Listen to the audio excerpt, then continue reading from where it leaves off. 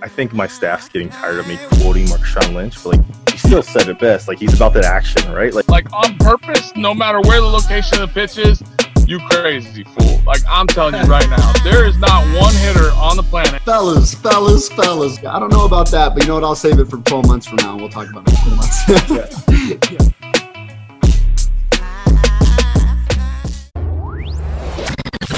Don't leave that dugout. We got Bo and Joe coming up next on the Farm System, right here, right now. Welcome back to the Farm System Podcast. We're here with Lane Adams today, my guy. Man, welcome to the show. What's up, guys? Thanks for having me. Excited to join you guys today. Absolutely. Saw you were I was gonna say we saw, you know, I know you're a well-known NBA free agent. I haven't seen you on the podcast yet, so we wanted to kind of get your debut and kind of see what we could do here. Awesome, man. Glad to be a part of it.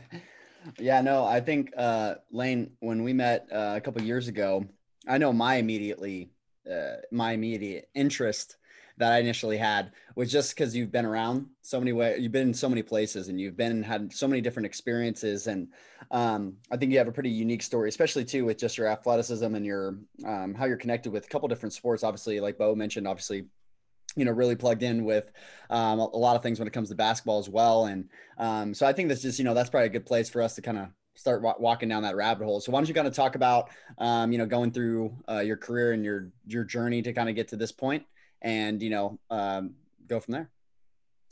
Yeah. So I went to a small rural school in Oklahoma, graduated like 14 kids, right? Not a whole lot to do. So all I had to do was like play sports, work out, stuff like that. I was a big basketball player as a kid, played AAU, didn't play any summer baseball. I actually tried to quit baseball my sophomore year. My mom wouldn't let me. She said if I quit, I had to go get a job. So I didn't want to work. So I just kept with baseball. I ended up getting drafted. I was just more of a raw athlete. Like I said, I never hit on my own. I never did anything extra when it came to baseball. All my focus is on basketball. So in the draft, you know, going through the first couple of years, I never had any type of instruction, not even like any type of instruction. So I had nothing to really, you know, I just kind of took it what it is. These are professional coaches, you know, with professional organizations. I just kind of took their word for what it was. Like, they got to know what they're talking about, right? Right. And I remember I debuted, about 2012, 2013. I was like, man, I'm about 6'3", 205 pounds. I'm not really driving the ball to the opposite field like I thought I could, right? So I'm like this is before like hitting Twitter, before Instagram became a big thing, for all like the content of hitting, you know, gets on the internet. So I'm like going through YouTube, and it's all like baseball to night clips of like guys, people saying swing down on the ball. And I'm thinking like that's what I'm doing, but it's not helping. It's not translating. I can't like just figure it out. And then I made my debut in 2014, and after that's when we played JD Martinez. That was JD Martinez's breakout year with Detroit. I was like, man, I walked by. I was like, we're kind of the same size. He's not much bigger than me. I'm definitely a better athlete than him. I was like, how is he hitting balls to the opposite field like that? And fortunately enough for me, Raul Ibanez was my locker mate. And he kind of talked about, he was familiar with Craig Wallenbrock, and that's who JD went to. And that's kind of when that was the first foot through the rabbit hole for me, right? And it kind of, I mean, my mind was just like turned upside down. I was like, wow, I'm just missing all this valuable information, like, you know. And so I didn't go hit with Craig till the following offseason. So in 2015 to 16 offseason, 16 to 17. Yeah, that's when I went and hit with Craig, and that was just, it just changed. It's pretty much saved my career. Just kind of, you know, working more of a bat path that covers a multitude of pitches and stuff like that. That really helped. It kind of just, I knew what I wanted to do. I knew what I was doing wasn't correct, but I just didn't have guidance on how to get there. Just a little bit of guidance that kind of put me on the right path. And then I'm an information guy. Like, as soon as I get one bit of information, I want it all. So it's like, I went to Craig, I went to Doug, I even talked to Richard, whatever. I've talked to you guys, Ryan Parker. If there's a guy in baseball who has any reputable hitting philosophy, I've seeked him out. So I wanted all the information I could get because I didn't have information as a kid or as a younger player earlier in my career. So I wanted all the information, and fortunately, I was able to snag some big league time with all the the work and the process and the studying, and but I think the best thing that came out of all of that information and traveling and hitting with different guys is being able to translate that to my current clients and hitters I'm working with now. That's kind of been the thing. Would you say when you worked with Wallenbrock originally, and I know obviously too, I think that there's like this like mystique around guys like Lotta or Wallenbrock, just because they're not really on social media. A lot of people still don't know what they really teach and kind of just see kind of how their hitters kind of move. And, you hear he works with a guy, you hear he works with this other guy. And obviously, within, big league realm, just like you, I mean, it's a lot of word of mouth, right? You see JD Martinez get all these results and you're like, yo, what happened? Like, who are you working with? Like, obviously I want that to happen. And so when you worked with, I'm interested just personally with Wallenbrock, did you guys talk originally a lot? I know he's a big like anchor guy. And so I was going to ask you about that. I know you talked a lot about like bat path, but I know that obviously, he's like the, one that's teaching JD to, keep his back foot anchored and all of those things as well. So I was interested in like what you guys really talked about with your swing back then compared to how you thought the swing worked and kind of like your big takeaways from, working with him. Yeah. So he talked about staying anchored, but here's the thing. I was such an idiot. Like I was so dumb. Like I couldn't grasp what he was talking about. And it wasn't until I got with you guys at 108 at the time where we started talking specifically about anchor. He talked about keeping his back foot sideways, staying in the back. Yeah, I was gonna ask if he actually used the word anchor or if he used something else. Yeah. Yeah. And it didn't make sense to me. And then years later, a light bulb goes off. It's like, oh, I hit with you guys. Y'all are talking about staying anchored and rotating, away from our femur or in front of our femur. I was like, that's what Craig meant by it. So that's kind of like, that's just, unfortunately, it took me like 4 years to realize that's what Craig was talking about. So that's kind of that's the tit for tack part of hitting, especially with me. Yeah. I guess I'm dumb, but whatever. No. I think it's pretty normal for people to need to hear the same thing. First off, I mean, just from like a marketing standpoint for like businesses, right? Like, we need to hear or see something, like 6 to 15 times before we actually go and even check it out or actually understand and have a good grasp on a lot of things. And also too, I mean, it's just like reading a book, right? Like I know when I read a book, I read it the first time and I'm like, okay. And then I read it again and I'm like, wow, what that didn't even stick out to me before. And now all of a sudden, it's a big deal to me.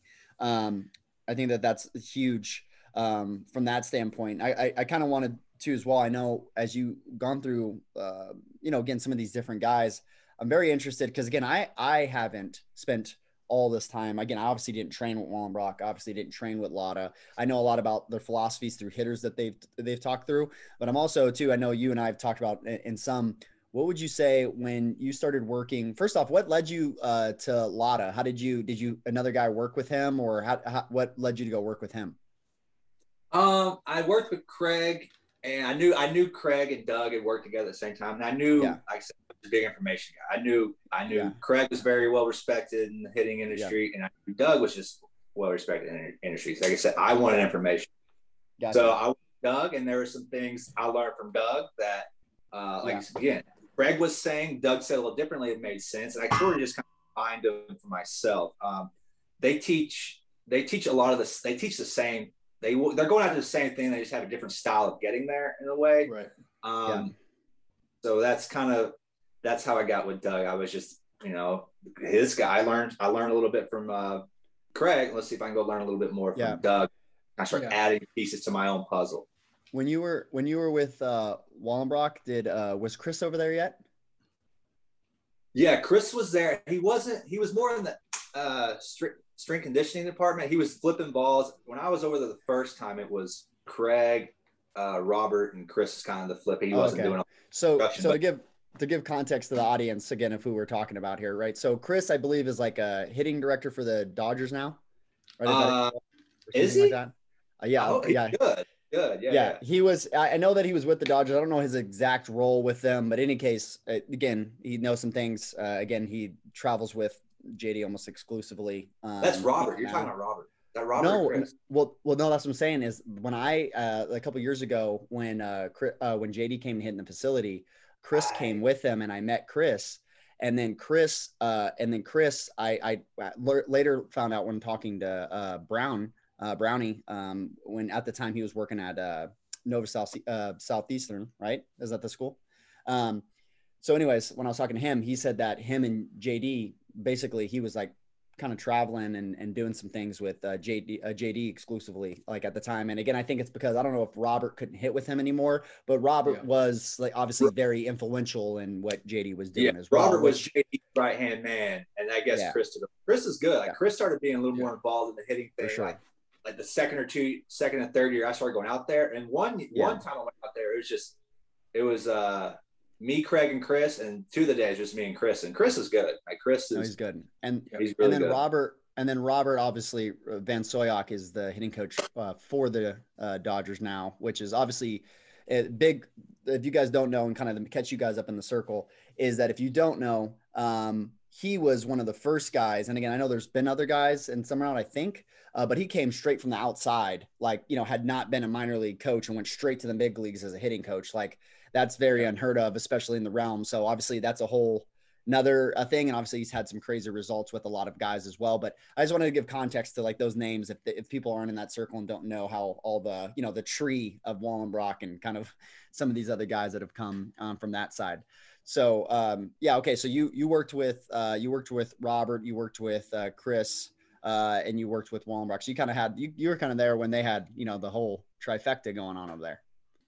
Oh yeah. I was there. Yeah, when I first went there, it was Chris, Craig, Robert, and I think what's his name with the Padres? I was gonna ask you too. What's his name with the Padres? He was the hitting coach a couple years ago. He was big with Wallenbrock back then too. I was wondering if he was dipping around. I got to look up his name. Him and Drew Toussaint are very close with the Mets. Anyways, I'll have to think of him. But in any case, yeah, there's definitely a tree that he's got going over there. What would you say is your biggest things?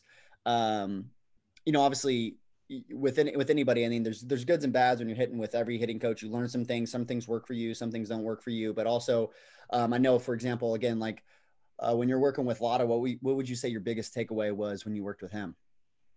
I think direction. I learned a lot about direction and like staying, like swinging through the zone and not spinning. I was a big spinner. I remember one time I hit a ball to the 6th hole in high A and like did a full 360 in the batter's box and ran to first base. It's absolutely nauseating to think about. So not like screwing and spinning myself to the ground was like, that helped me a lot from Doug. I learned a lot about direction and being soft and not Doug's more like not like trying to like really juice balls. I think that helped me a lot. So the less is more concept in this game.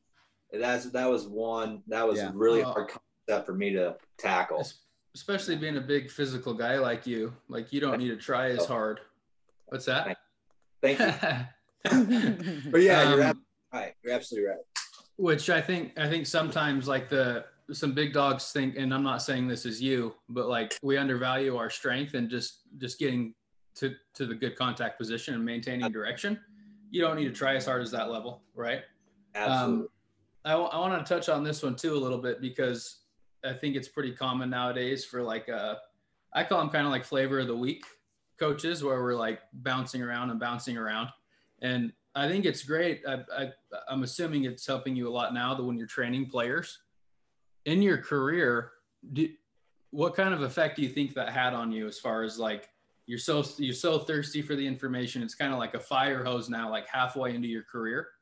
Do you think that was good, bad, or kind of what did you take away from that experience? Oh man, I'll be honest. I think I probably overdid it. I was a little too cerebral with everything. And that's off season, in season, the whole shebang. I was way too cerebral. But with that being said, looking back, I don't think I would change it. I don't think I would change anything I'd done, because I went to everybody who I thought could help me, and everyone did help me to some degree. You know, I got, if it was not as much as somebody else, I got something from somebody. Sure. So, but if I hadn't done that, I feel like I would be looking back and, man, I should have done more. So now my career is over. Do I wish I would have had a better, like, more big league time? Absolutely. But, you know, looking back, I know I did everything, you know, turned over every stone to, you know, make myself better. And I can go to bed, you know, at peace at night, knowing that I did everything I could to help to better myself. And it's a tough question, because it's like, we talk about this, like the chicken or the egg. Do I build my athleticism? Do I build skill? You know, if that would have happened to you 10 years earlier, it might have a different story. When you look back, obviously you got drafted on the upside. You're a great athlete. Would you have done that the same way, or would you have wished to see those guys maybe 10, 15 years earlier in your career? Oh, I would. So I went to them when I was 20. I first started going to Craig when I was 26.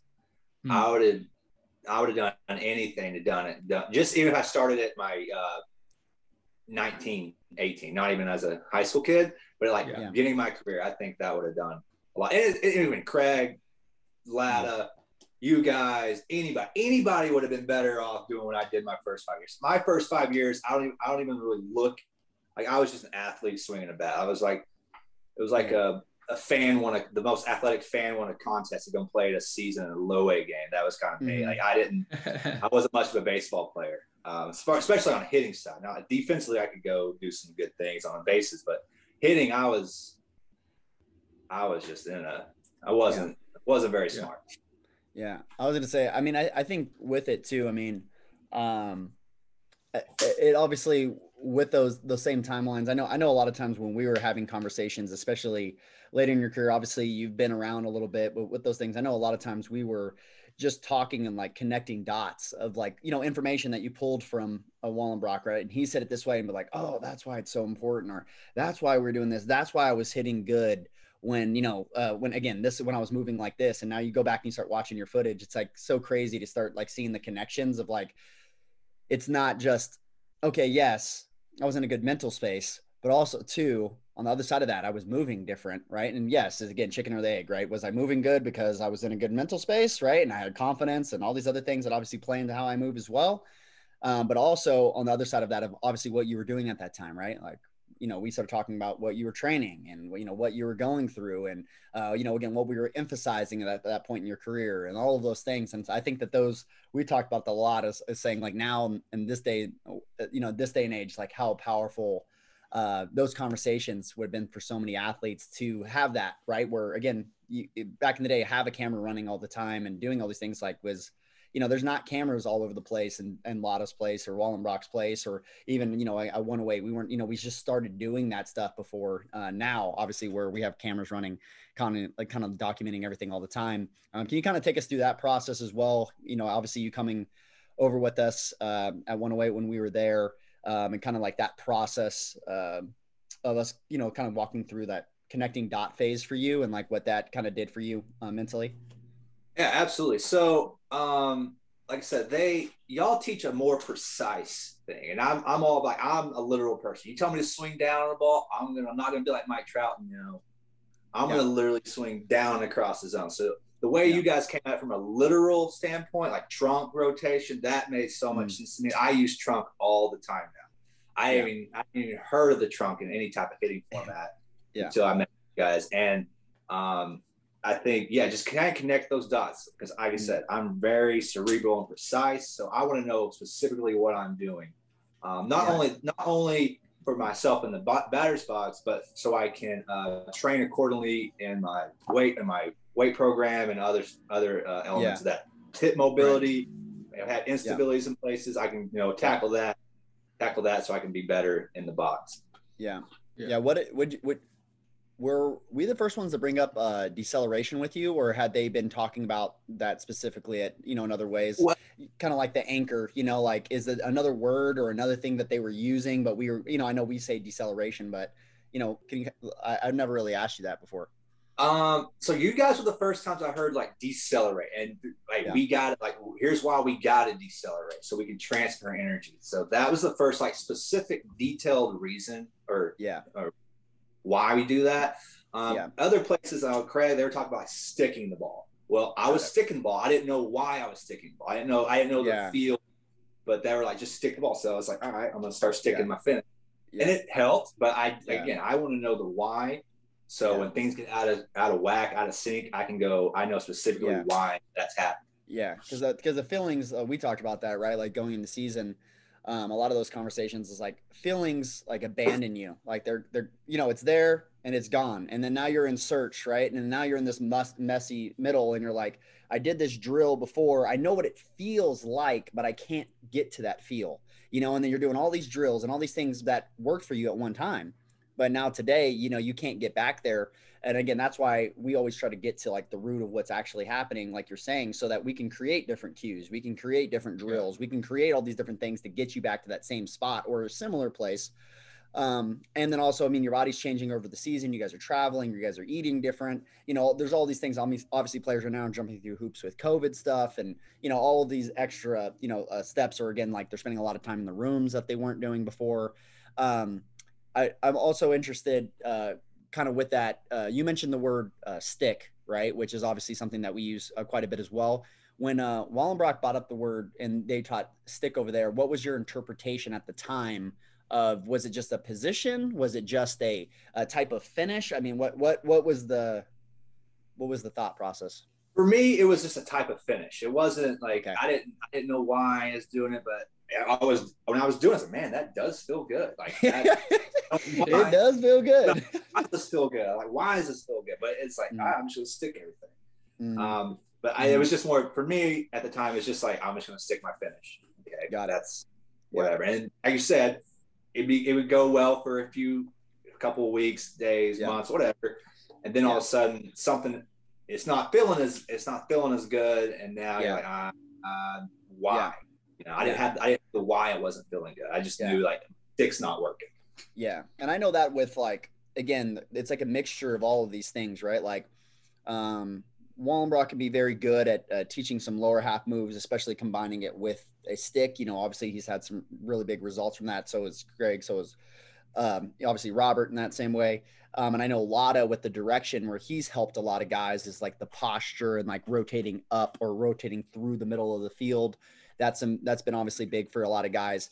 I know that, again, both of them, I think something that everybody kind of misses, and I think it's a big conversation to have, and especially with someone that's trained with both guys and, well, a lot of different guys, as well, is that every hitting coach, and that with working with hitting coaches, with players now, every hitting coach has successes and every hitting coach has failures. Or again, not even failures. He just didn't help that guy as much, or, he didn't connect with that guy as much. And I've had plenty, right, of guys that I didn't connect with, or they weren't as cerebral as I like to do things, or again, I'm too specific for them, or, again, I might've matched really well with you, but again, I would be really bad with another guy. And I think, oh, here I am. It's okay. We're circling. There we are. I think we're back. So I think, what's the last thing you guys heard? Sorry, before I cut out. Guys aren't as cerebral as you would like. Cerebral. That's not cerebral. Yeah. So obviously, with that is, again, sometimes I can be because I think of things in so much depth, right? That's not always the best match for certain guys, right? I know with like Court, for example, you hit with Court, right? Ryan Court, right? Like he was somebody I had to do things more athletic with, right? If he started thinking about, again, his trunk and his pelvis position or all these other things, it can get him like overloaded. So I had to be very careful with how I presented information to him and got him to these other places. And I think as you become a better coach, you get better at doing that. I know, again, from my perspective with it is, again, with some guys, obviously, with the being anchored and keeping the back foot sideways, that can be really good. Some guys, if they don't have the hip mobility, they don't have the stability in the back hip, all those other things, that it can be problematic, and they can actually start getting stuck on their backside. So I know that there's obviously been misses on Wallenbrock's side of things for a bunch of things, right? He's made a bunch of players better. He's also not as helped as many players. There's plenty of hitters that have gone to Wallenbrock and not been that good. And there's plenty, obviously, that have. a lot of kind of the same thing. I know for you, for example, and we kind of talked about that, is more so of like how Lotta teaches his lower half move. For you, being anchored was very important because of how, like we talked about, like how loose you were across your body. So I know that, again, the posture and all those things really helped you. And I know something that you struggled with personally was that the back foot not staying anchored and not getting that tension so you could decelerate and get a consistent stick. I know that's something that we kind of talked about a lot. But yeah, since you did do that, where you went from like being anchored, then not being anchored, and then trying to get back anchored again, kind of talk through that of, I don't think people understand how that affects your bat path, right? Like you talk about bat path a lot, but again, when I can't decelerate, when I can't stick, take me through that process. Cause I know that we talked about that a lot, cause those are some seasons that you really had some, you were struggling through with getting some consistency, Yeah, like I said, I didn't know what a loose mover type mover was, and obviously, I mean, now that I do, I'm gonna say I'm a loose mover.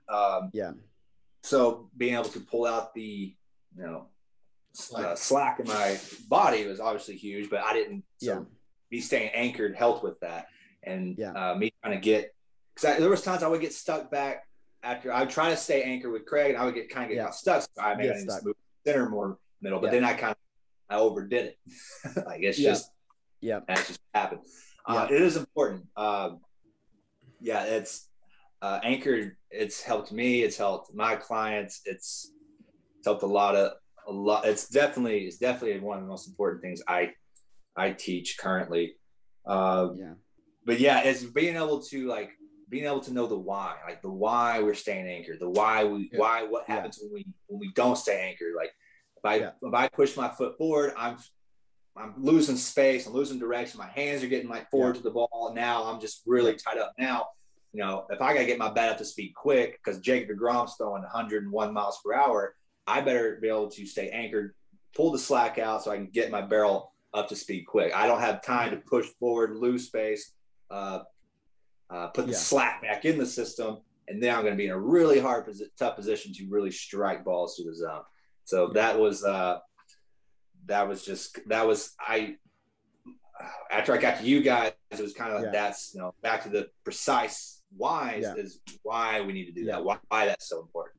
And I think that's important there, not to on that case is, that's why I think interpretation is so big. I mean, obviously there's been plenty of guys that have gone to Lotta, and again, like obviously, Turner, for example, right? Like, again, he really gets forward, but again, in my opinion, he still stays very anchored by how he moves his body, he gets a very big kickback. He does some very big moves where he does pull out that slack. And again, he can do those different moves. But again, I think that's why it's so big for me as a coach, where I've also had some issues with hitters as well, right? Like I see another guy doing the same drill, but I'm not seeing exactly what's happening or why it's working for that specific guy at the time until I get objective and I get away from it. And I start to realize like, oh, that's why it worked with these four guys, because they were all the same type of movement profiles, or they all had tight this part of their hips, or they all had instability, or that's why they blah, blah, blah, blah. I connect the dots, right? And you get this perspective. And I think obviously as individual athletes, I know when I was playing, and Bo, I know that you'll have plenty on this as well, is like figuring out later on those connecting the dots and figuring out, again, why things work for you at different times. And then that you obviously stand on your shoulders, right? When you're teaching your athletes, now you also have that to lean back on, right? And be able to have that as well. I know Bo, and I'll kind of open that up to you, Bo, is like, you and I talk about that a lot of when we were playing, that kind of connection for you, I mean, you've said it a couple times to this point. I wanted to wait to kind of have a spot in the conversation we could hit on it, but you said the why was so important to you. And I think at some point in your career, like the skill wise from AA, AAA, big leagues, there's probably some guys that could be in the big leagues from a skill standpoint, athleticism standpoint, but there's something there that's not quite connecting for them. And I think it's what you're talking about, is being able to understand what I need to do, because, the feels, you can lose a feel. And if you don't understand what the feel's doing for you, then it's irrelevant. You're not going to have, your hitting coach hit with all the time in the third base box throughout the season. And so trying to get away from super dependent hitters and independent hitters and thinkers, I think is super important. Mm-hmm. So why don't you just open up that and how important that was for you, and how important you think it is for players you train too? It's very important. Very, very, very important, because you're right. You're not going to have your guy there most likely. Most likely, it's not your whatever affiliate hitting coach that you worked with all off season. Yeah, it's very important, because I remember the Phils come and go. Like they come. There was a game I went like 4 for 5, like 4 doubles. And I was thinking about swinging down. I was doing like the Mike Trout swing down. Everything was going good. Next day, wake up, same Phil, and it's like I couldn't hit a ball. I just couldn't stop rolling over. So they just come and go. So being able to know why things are off, the exact reasons for me was to be able to, something's off, go to the video, look at it, and, be able to address the situation, and then have 1, 2, 3, 4 different fills to kind of fix that. Cause not every fill is gonna, they're going to come and go like we're talking about. I tell my hitters, like, I want you to be your best coach, because at the major league level, every hitter's their best hitting coach. So you need to have, when something's thrown off, you need to have 2, 3, 4 multiple things to help you get back on track. That's the ultimate goal for that's something I really put a lot of emphasis on with my hitters and athletes that I work with, is I want them to be their best coach. So, when things they're getting a rut, they're able to go to the video, see some things, have a couple fills, drills, and concepts to fall back on the batting cage to get them, back where they need to be.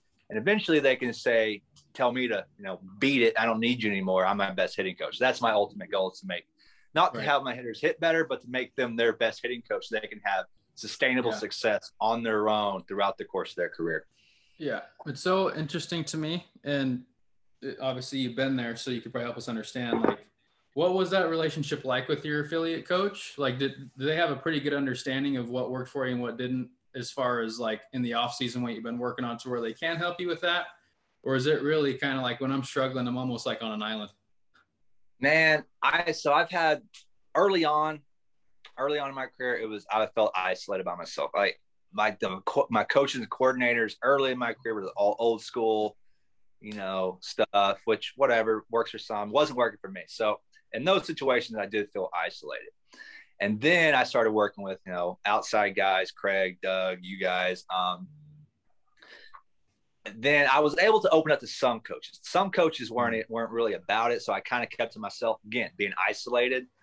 But at the same time, I could fall back, text you guys, text Craig, text Robert, Chris, Doug, whoever I was, needed to talk to at the time. I could fall back on that to some degree. So that helped. But then I was fortunate enough later in my career to where, I think that's starting to open up now in the baseball. It's like, who have you worked with? What's your style? What do you think? Twins are really good at that. My AAA coach when I was in Philadelphia was really good at that. They were like, all right, what works for you? Like, I don't care what it is. Just tell me what you feel good. And, I'll help you. Right. Cause that's kind of, at that level, it's like most guys know their swings, know what they're trying to do. So it's like the coaches there, just, they're there for you, and they want to, they're not going to stop anything that's not hasn't worked. Right. They're more of a sounding board for you, which I think is important for them to understand. Like, when Lane's struggling, this is what he needs to hear. Not necessarily that I want to tell him. Right. Because right. You're like an independent contractor. You're getting all your information elsewhere and then coming to work for them. It's an interesting balance to me. And I'm happy that they're opening up more to it, because there obviously are a lot of players that go train outside of the organization. Yeah. Yeah. And there was a guy, my AAA coach in Philadelphia, he was really good at it. He's like, I told him I talked to Joey and Eugene like midsummer, and we talked about staying anchored and stuff. I said, man, I talked to these guys. They're talking about staying anchored and this stuff. He went and he did his own research.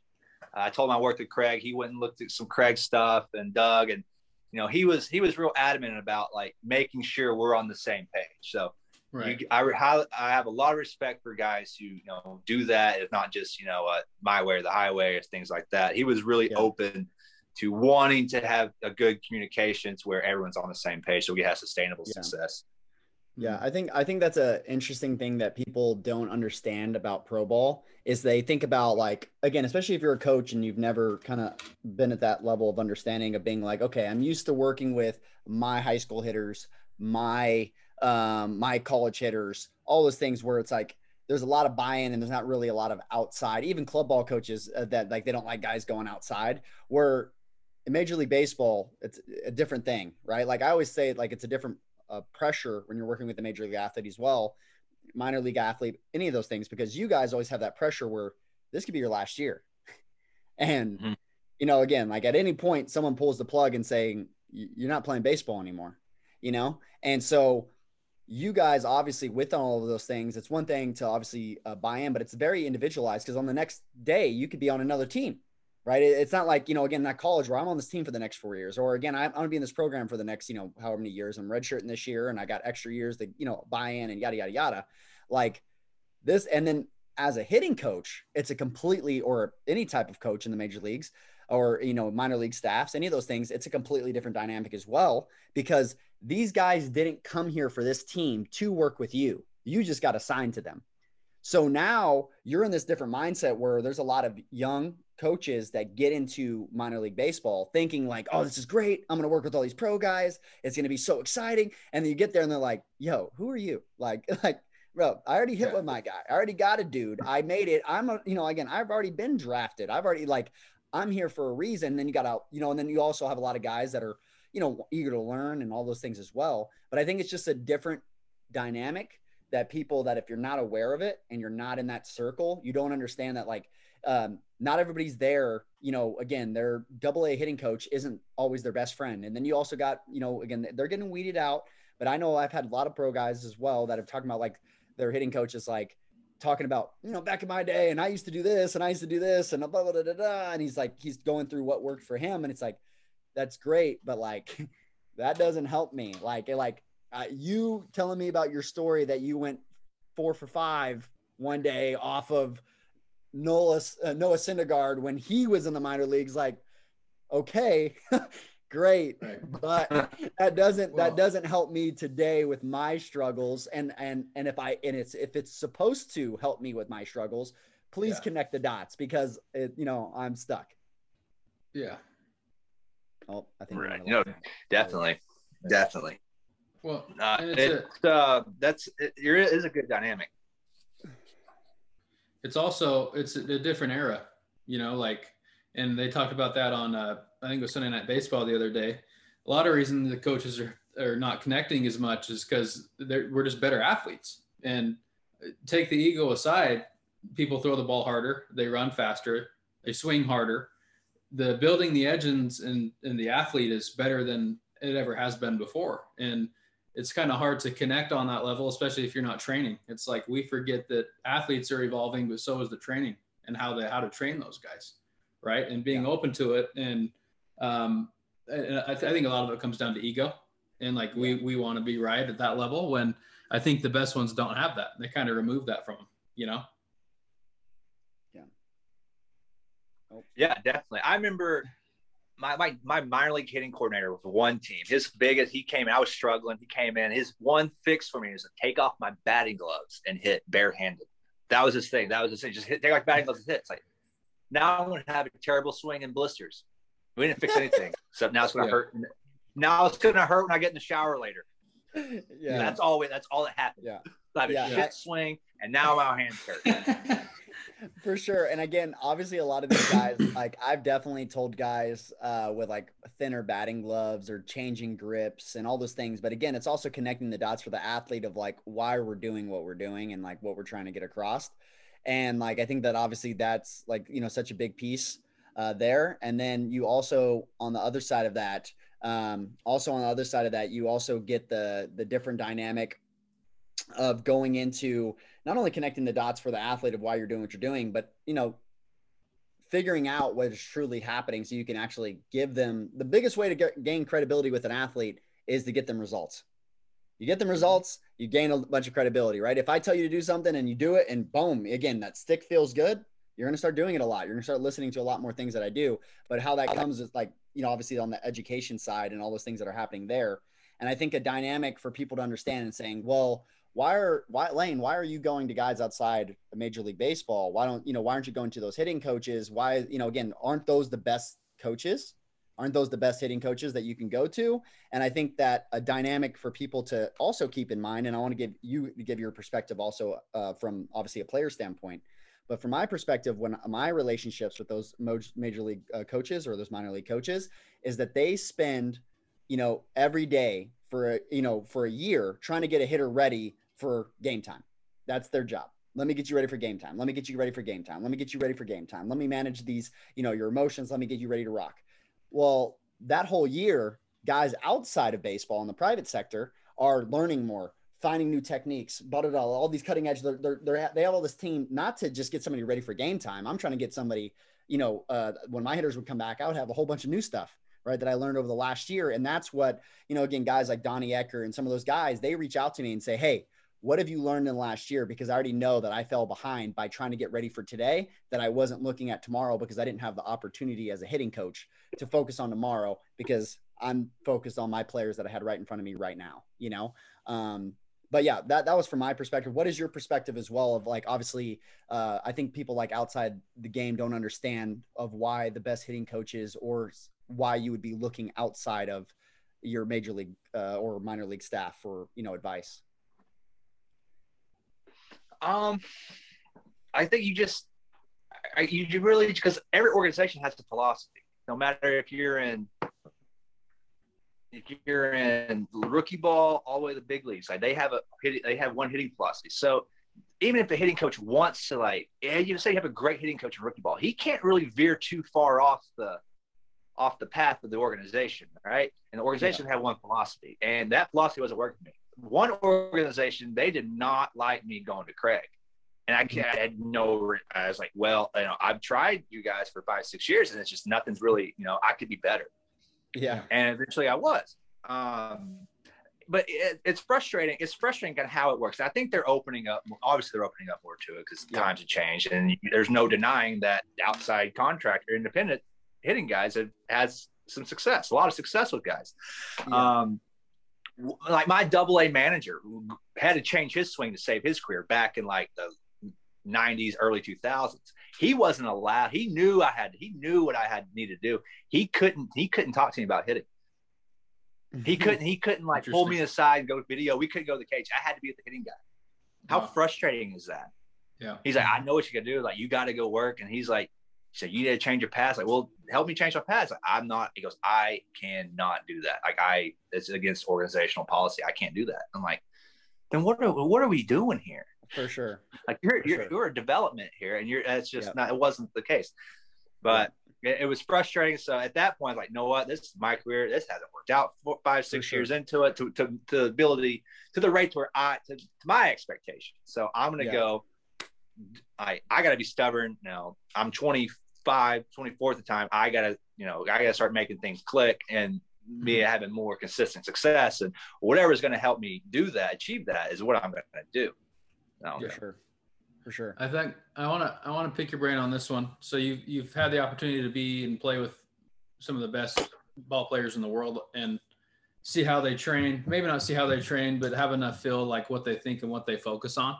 When we talk about understanding the why versus maybe just the feels that work for me, what would you say that ratio is to some of the best guys in the world? Like, do they understand? Do they want to talk mechanics, or are they just pretty naturally gifted and it kind of just works for them?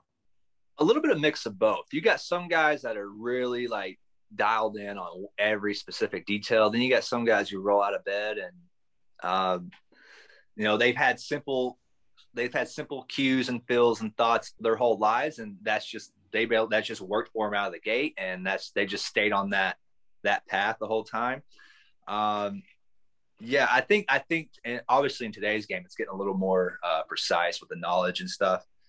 So I think you're starting to see a more shift, but there's still guys who just grab it back, go out there and smash. Like Freddie Freeman, I've never seen a guy just roll out of bed in February and just smack balls, hit missiles left center off 98, like day one. It's like, bro, it's not that easy. So I think there's a little bit of both. I think guys are starting to be a little more aware because there's so much information out there. It's hard not to want to be aware of what you're actually doing, Yeah. Mm-hmm. For sure. Well, at one point, I think it was like everybody was going with that mentality where like the guy on the mound, and I think pitching is a little bit further ahead in the innovation point where like you're kind of forcing the hitters to play catch up now. Like you kind of need to know because the guy on the mound is. The training is forcing each way to go back and forth. Where I think at one point it wasn't necessarily like that, where the ebb and flow was kind of evening out. And open skill, closed skill, there's a lot of other variables there that are important, but like I feel like it's forcing the hitting side to like be more aware and make some of those adjustments over time. Absolutely. The pitching is getting outrageously. I mean, and you're right. It is a step ahead, and it probably always will be to some degree, because they're going to counteract, like, keep the ball down. What every pitching coach say, keep the ball down. Well, guys like Craig, they had that bat path, that more vertical bat angle to where they can, get those balls down. Those are easier pitches to hit for those guys. But now they're coming back at you with, high spin velocity up in the zone. Those vertical bat angles, that's going to be a little tougher challenge with the high spin four seamers and the big, big breaking balls off that same tunnel. So now you got to have a hybrid of both in a sense. You can't be like real flat and spinning like Donaldson. At the same time, you can't be like overly vertical bat angle. You got to have a little bit of hybrid of both. You got to have adjustability, because pitchers, like I said, people at Driveline, they're trying to come up with ways to get guys out. That's their job. That's their job.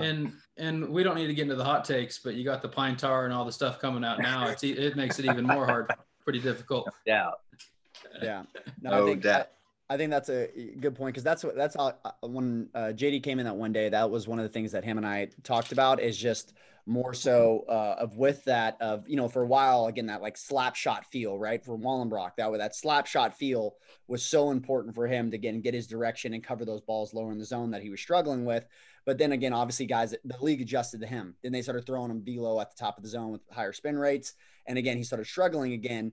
And then he had to make an adjustment as well. And then last time I had talked to him, which was a couple years ago now, but he was talking about, again, working up top and then slowly working, basically working on his posture up top, covering balls at the top of the zone, and then working down in the zone as well. And being able to, he's like, if I can cover high, I can cover low. And for some guys, that's the take. But like you're saying, there's guys like there's guys like Josh Donaldson, not JD Martinez, the guys like Josh Donaldson, who could be more flat and again could have more trouble on balls, or again like Bregman. Bregman is another guy that's more flat, that has trouble with balls breaking away from him, especially again, and not that anybody, loves balls breaking down and away from them, but he historically has issues with balls that are breaking down and away. And again, guys like Aaron Judge historically have issues with balls that are up in the zone, more in relation to other athletes that already struggle with those zones, period, just because of the demands that come obviously with those pitch types, But I think that's important is, again, like you're saying, we got to keep adjusting, getting better as hitters.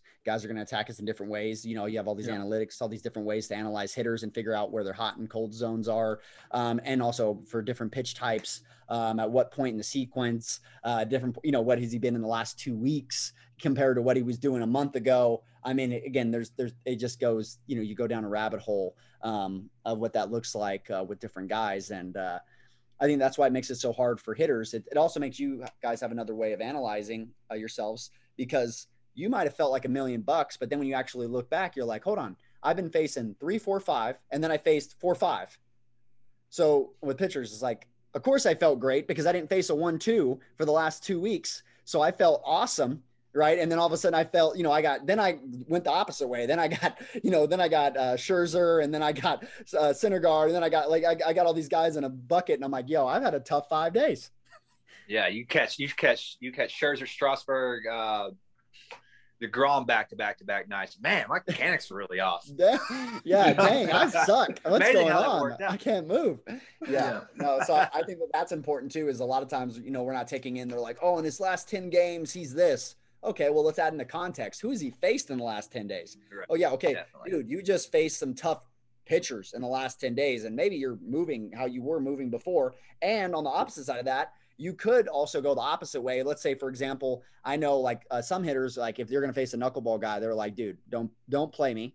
Harper, or like I know that some of the guys like that have said that, like, don't play me. I'm going to take the day off because he'll put me in a slump for 2 weeks if I go and try to hit this guy. Just because, again, what it will do to my movements, and they already knew that was a problem, mindset and all those things. Did you have anything like that? Is there any guys that you're like, I know they're going to like light you up on social media when you say that, they're your daddy, but was there any guys that just really had your number? Oh, there's a lot of guys that have my number. He's like, who didn't have my number, bro? He's like, I'm not playing. Who didn't have my number? Scherzer, Nola. I mean, it doesn't make any sense. It doesn't why. Scherzer, Nola,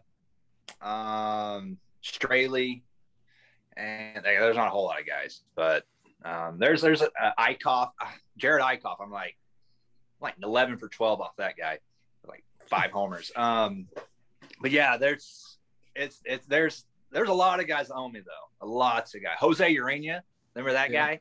Mm-hmm. Absolutely, just bears runs that 2-seam, and I couldn't lay off of it. There's the Reed was the reliever. The Mets. I don't know his name. Had like a high, like he just threw fastball. He threw 3 fastballs, center cut fastballs, and I swung through all that. How in the world did I miss those? He had my number. Familia, DeGrom, obviously. Most guys have my number, but there's a few that I get. Yeah, no, I think it's funny because like as you talk to and me knowing how you move, I'm like picturing as well. Like now I start categorizing those guys of why the angles that they're creating and how it's coming into you and how you move. And like, so Donnie and I constantly talk about matching angles, right? Like the angles I create compared to the angles that the pitcher creates towards me, and then changing what is center field for me, right? Like left center field can be center field on certain guys with balls entering the zone. Let's say, for example, if you're facing Chris Sale and you're a left-handed hitter, right? He's throwing from behind your back, right? So he's throwing from behind your back and the ball's coming into the zone. There's a lot of guys, again, like Bellinger or something like that, or a guy that more lands open and his center field is more like right center field, or he can match up some angles. And again, I don't know his take with those guys, because he also, obviously with Chris Sale, you also got that slider that he does as well. So if you cheat, there's different battles with different guys. You start to cheat to their fastball, and again, you cheat to their one angle, and then they create another angle to expose you, right? That's the whole point of having secondary and third pitches, right? But and then that's where it comes into game planning, right? And you guys are figuring out approaches, right? What can I hit off this guy? And can I take off first pitch with, Sale when he's attacking me with fastball, but I can't hit a slider to save my life, right? So, again, do I want to get behind with him, right? Or again, is his fastball at an angle, or again, with spinning at a certain, where I have a lot of struggle with that, and I actually have a better chance on his off speed pitches, and then you start going down that whole, rabbit hole of, game planning and game strategy of obviously how you guys are competing. I think that's huge. Why don't you walk us through that a little bit, Lane? Like, if you're facing a guy that's pretty good and that you might need to clean things up a little bit, what was the thought? Will you focus more on like approach and like external, or were you focus more on mechanics? What was your mindset at that level facing those kind of guys? So I have a good example of that. Be me facing Scherzer. I only had like one start in the big leagues up to this point. Adrian Ciarte got scratched from the lineup 3 hours per line. We show up the field. I'm not in the lineup. Next thing you know, managers tell me, hey, you're going to play center. It's like, well, who's throwing again? Like Scherzer. He's like, thanks for the start, coach. Thanks. I appreciate it. Thanks, Ender. Thanks, Ender.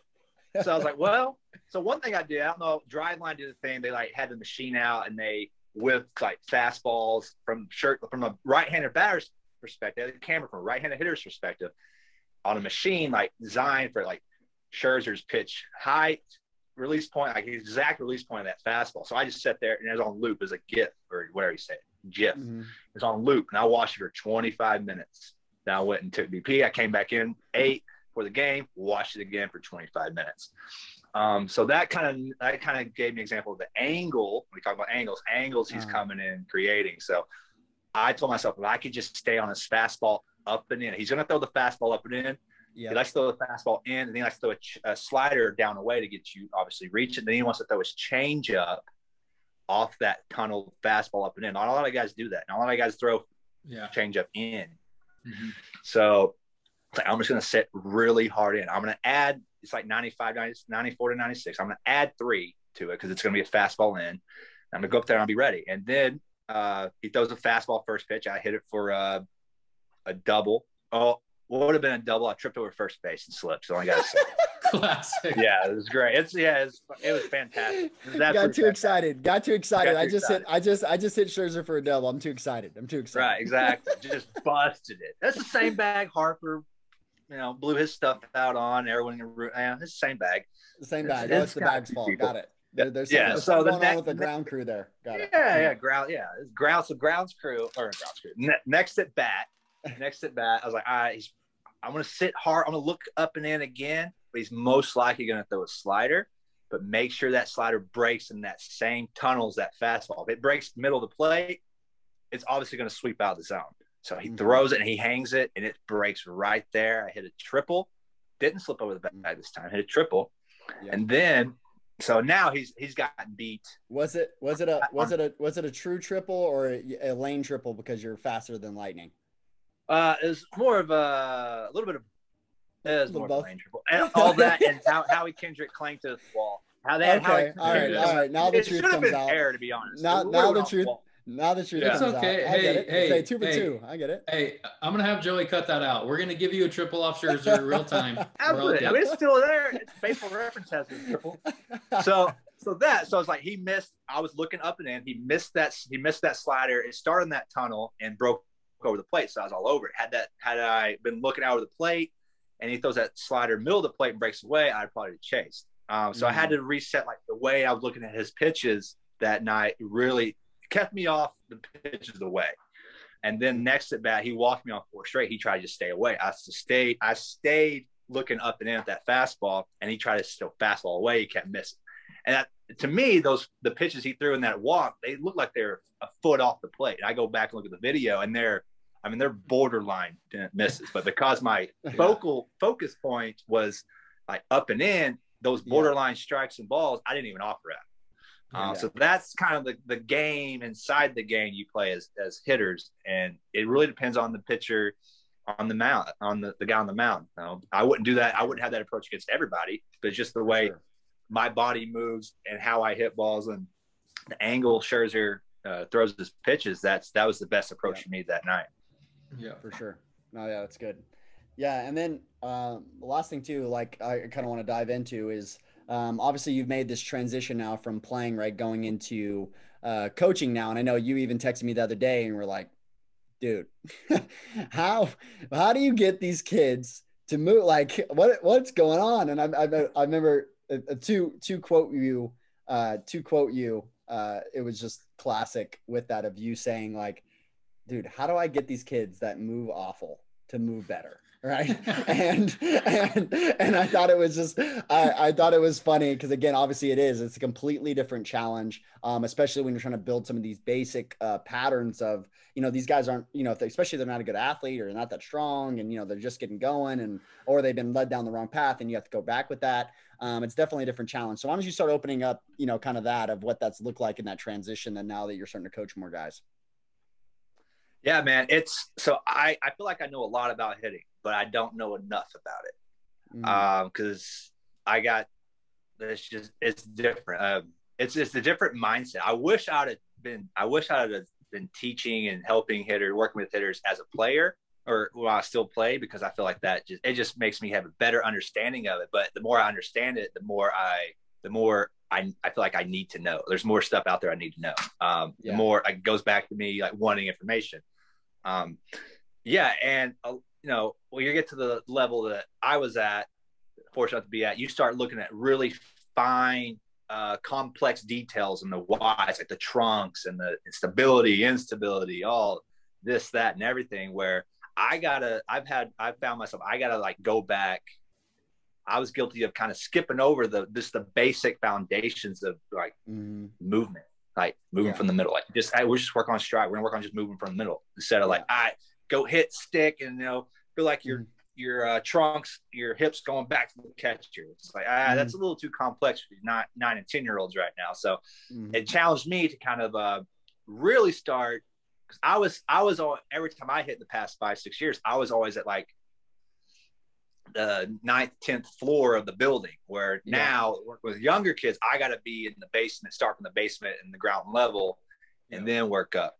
So that's kind of the challenge of, and there's some things I forgot. Like, man, I forgot just the basic foundations of hitting. We got to tackle that before we get into the really complex stuff.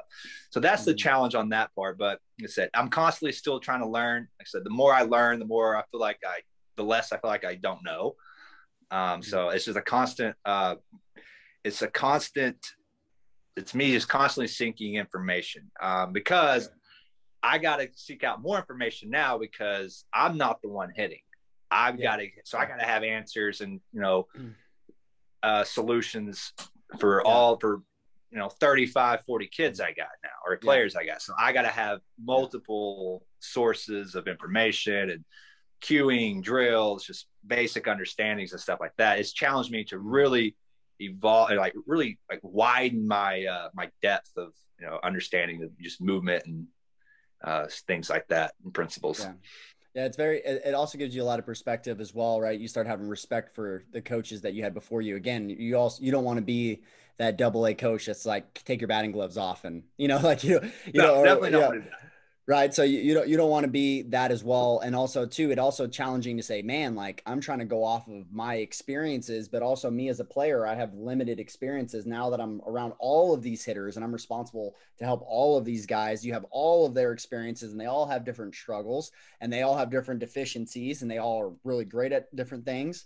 And they all process failure different and they all of these, different dynamics that come into these variables. And this one has a, dad is all over him and he's trying to, shove it down his throat and the kid doesn't even like baseball. And then this kid over here lives and dies baseball and he tries as hard as he can, but he's just an awful athlete. And, you got everything in between, And so I think it's just definitely a different dynamic and a respect, obviously, that comes from that transition from player to coach to, understand it's a whole nother realm by itself, right? Like playing the game and coaching the game are very different. And there's also a lot of overlap, at the same time, Well, definitely. Yeah, definitely. Go ahead, Lane. I'll go ahead, but I was going to say it's refreshing to have you on as a guy that's played at that level and is still very hungry to learn. It kind of is getting us out of that like good boys club of like, I played 8 years of pro ball, I know what I'm talking about kind of thing. And now we're prepping these guys to like be how I was as a player halfway in my career. And now I'm stuck, we lead from the front and we're innovative and allows our players to be innovative. I want to know how your experience with that. Obviously you've been doing it for a little while now, but like you're very cerebral and you really like to know why. And I'm the same way too. How have you managed that so far especially with the youth athletes? Do you really try to connect the dots with the young guys? What does that look like for you? I try to connect the dots I do. There's some kids I can't, and most guys don't. I invite parents in, especially like younger kids, like, hey, we need to be on the same page here. Because you're going to be with him a lot more than I'm going to be. So you're going to be able to understand this more because you're going to know your body better. You're going to know things I'm talking about, the trunk, the hips, stability. There's some words that the kids just don't know yet.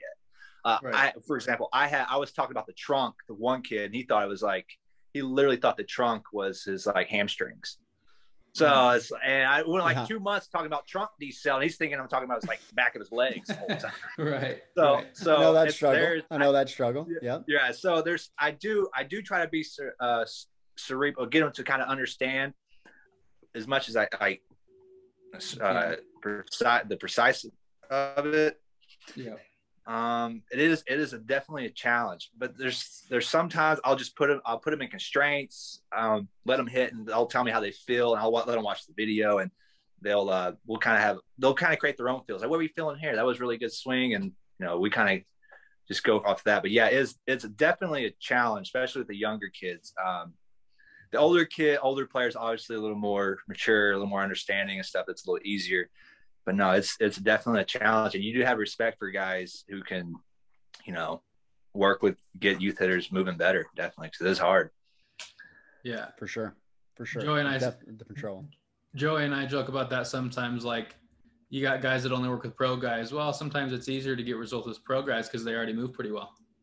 So much easier. We're cleaning stuff up. Yeah. And then you also got the other way where, again, I also speak that other side of being like, pro guys take so much of my time for a multitude of reasons. Like, one, they have a hardwired movement pattern. They've been doing this for so long, right? And then they have to want to change, right? That's the other part as well. They have to want to change. They have to do those things. And also too, they're struggling. You guys are having that psychological battle, right? Of, okay, I could also get worse. you know? Yeah. So that's a real thing, right? Especially if I don't, you know, take Humpty Dumpty apart and I don't put them all the way back together again, is that, again, if I catch them in the middle, or, you know what, I thought I had an extra 3 weeks with them, and then, you know, they wanted him to come to early, blah, blah, blah. I mean, things can happen, right? Or again, he goes out there and the hitting coach wants him to do some other stuff. Like now he's a mess, right? And then again, like he could not be playing baseball in a year from now. So there's definitely different psychological pressures that come with that, but everything has its own, you know, its own battle, and just coaching period is hard when guys are better athletes and more aware of their body. It definitely helps. And then also one of the things I know with you, Lane, that was super important as well, was just also being around guys. A lot of pro guys aren't used to failing, you know? So if we start doing things that are very challenging for them and they're failing, because I'm isolating it because I know they're going to fail. That's why we're doing it, so that we can get better at this specific area. They can struggle with, like, this is the first time in their life that they've really struggled with something athletically to be able to do it, you know, pretty quickly. And psychologically, that could be a barrier, you know, for learning as well. So I think there's a lot of dynamics. We get both sides, right, Bo? We get the well, you know, I get it because you work with a whole bunch of pro guys. And then we're like, well, wait, a majority of our clientele is actually youth. And then we also get the opposite side. Well, you know, that, you know, I get how it works with those guys, but, you know, with pro guys, it's da-da-da-da, or mine, but it's like, okay, we get, you know, but we get a good mix of everybody, but they definitely have their own challenges for sure. Yeah, no doubt. Yeah, for sure. Well, I think there's a bunch of other topics, and there's so many things that I think that we'll continually dive into, that I think that there's a couple more things we've been talking about, you know, obviously getting your perspective more on a regular basis, I think, going forward on some different things and different topics that we can dive into. But I think today was a fun one. We got to dive into a lot of things that I think that if you're not in the circle and that environment of the mystique and the magic sauce that's kind of been sprinkled around in different areas, like, you know, kind of, you know, pulling back the curtain a little bit on some of those areas, and definitely perspective of a lot of those things, I think is going to push the game in a lot of ways, just from people listening to those conversations and perspectives that you've had obviously throughout your experiences. So no, man, appreciate you jumping on with us, and, you know, us getting to dive in and, you know, battling through these internet issues. But you know, Bo and I are pretty talented. We'll pull something together. Yeah, we'll make it all clean. We'll make it all perfect. We'll make you look pretty. I mean, you're a pretty good looking fella, but, you know, we'll get the production, you know, you'll be, for sure. Good, man. I listen to y'all's farm talk. I probably listen to y'all's farm talks. Gosh, I listen to all of them. Like, I think you're right. The communication is key, and like the understanding, like those in-depth, I really like that stuff. That's not for everybody, but for me, I enjoy it. So I enjoy everything you guys have done for the game. It's helped me. It's helped me help people. So respect what you guys are doing. I appreciate it, and continue to keep following along and, you know, picking your guys' minds. I appreciate it. No, thanks for hopping on. Thanks for hopping on with us. We'll be here with you soon, but yeah, thanks, brother. Thanks, you guys. I'll have a good one. All right, buddy.